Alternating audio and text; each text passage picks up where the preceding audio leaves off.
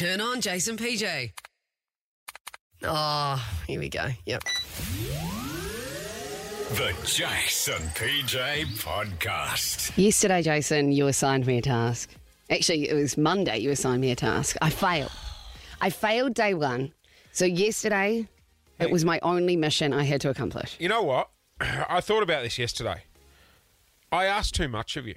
Like, we sent you back to New Zealand to see your friends and family and partner. We dealt with you doing the show from hotel quarantine. You're now free to run around the country. It has no restrictions and stuff. And I asked if you could go and have a beer for me. I'm sorry. You said a beer at a bowls club. And so I went Monday night and it was dead. I went again last night and it was dead. But then I got... Don't use the word dead around a bowls club. It puts the members... Flat. Yeah. Quiet. Yeah, empty. Just say quiet, yeah. Okay. But then I got a tip off and I went to an absolutely pumping bowls club. Oh, hello. Now I want to transport you there, okay? Okay, all right, okay. So there'd been like a fun run and so there were a whole lot of people inside. I went up to the bar and I made an order. Can I just get a pint of light beer? Thank you. Am I able to order food up here? Just order in that booth. Can I get the sirloin steak? Yeah, a medium rare. Yeah, I'll do the Cafe de Paris butter. Thank you. Okay, couple of things. Yeah. The microphone on your phone is terrible. Oh, it was pumping. It was hard to... I know, but there were so many people there. Secondly, Yes.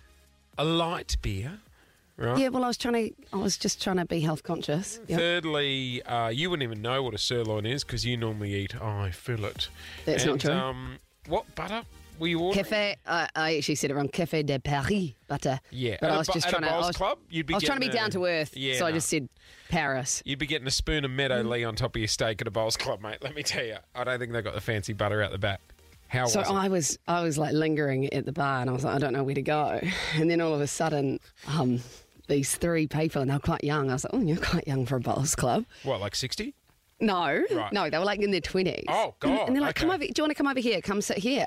So I sat in the booth with them, and Hey, not taking the piss. Like Yeah. in New Zealand at the moment, you can sit down in a booth, no social distancing or anything. correct. Doesn't that blow your mind at It the moment? blows your mind. Like you feel like you're doing something wrong. Yeah. There's hand sanitizer at the venues and stuff. Yeah. And you're meant to wear face masks when you're travelling in public transport. But apart Oh, well, from you'll that, never wear one.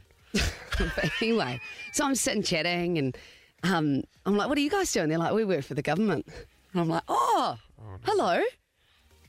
What do you do at the government?" And they're like, "We work at the Treasury." And I'm like, "Oh, budget day, amazing.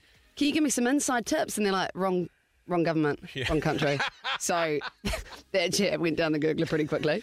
And we just... Sirloin, Cafe de Butter. Oh, that's me over here. Thank you. Yeah.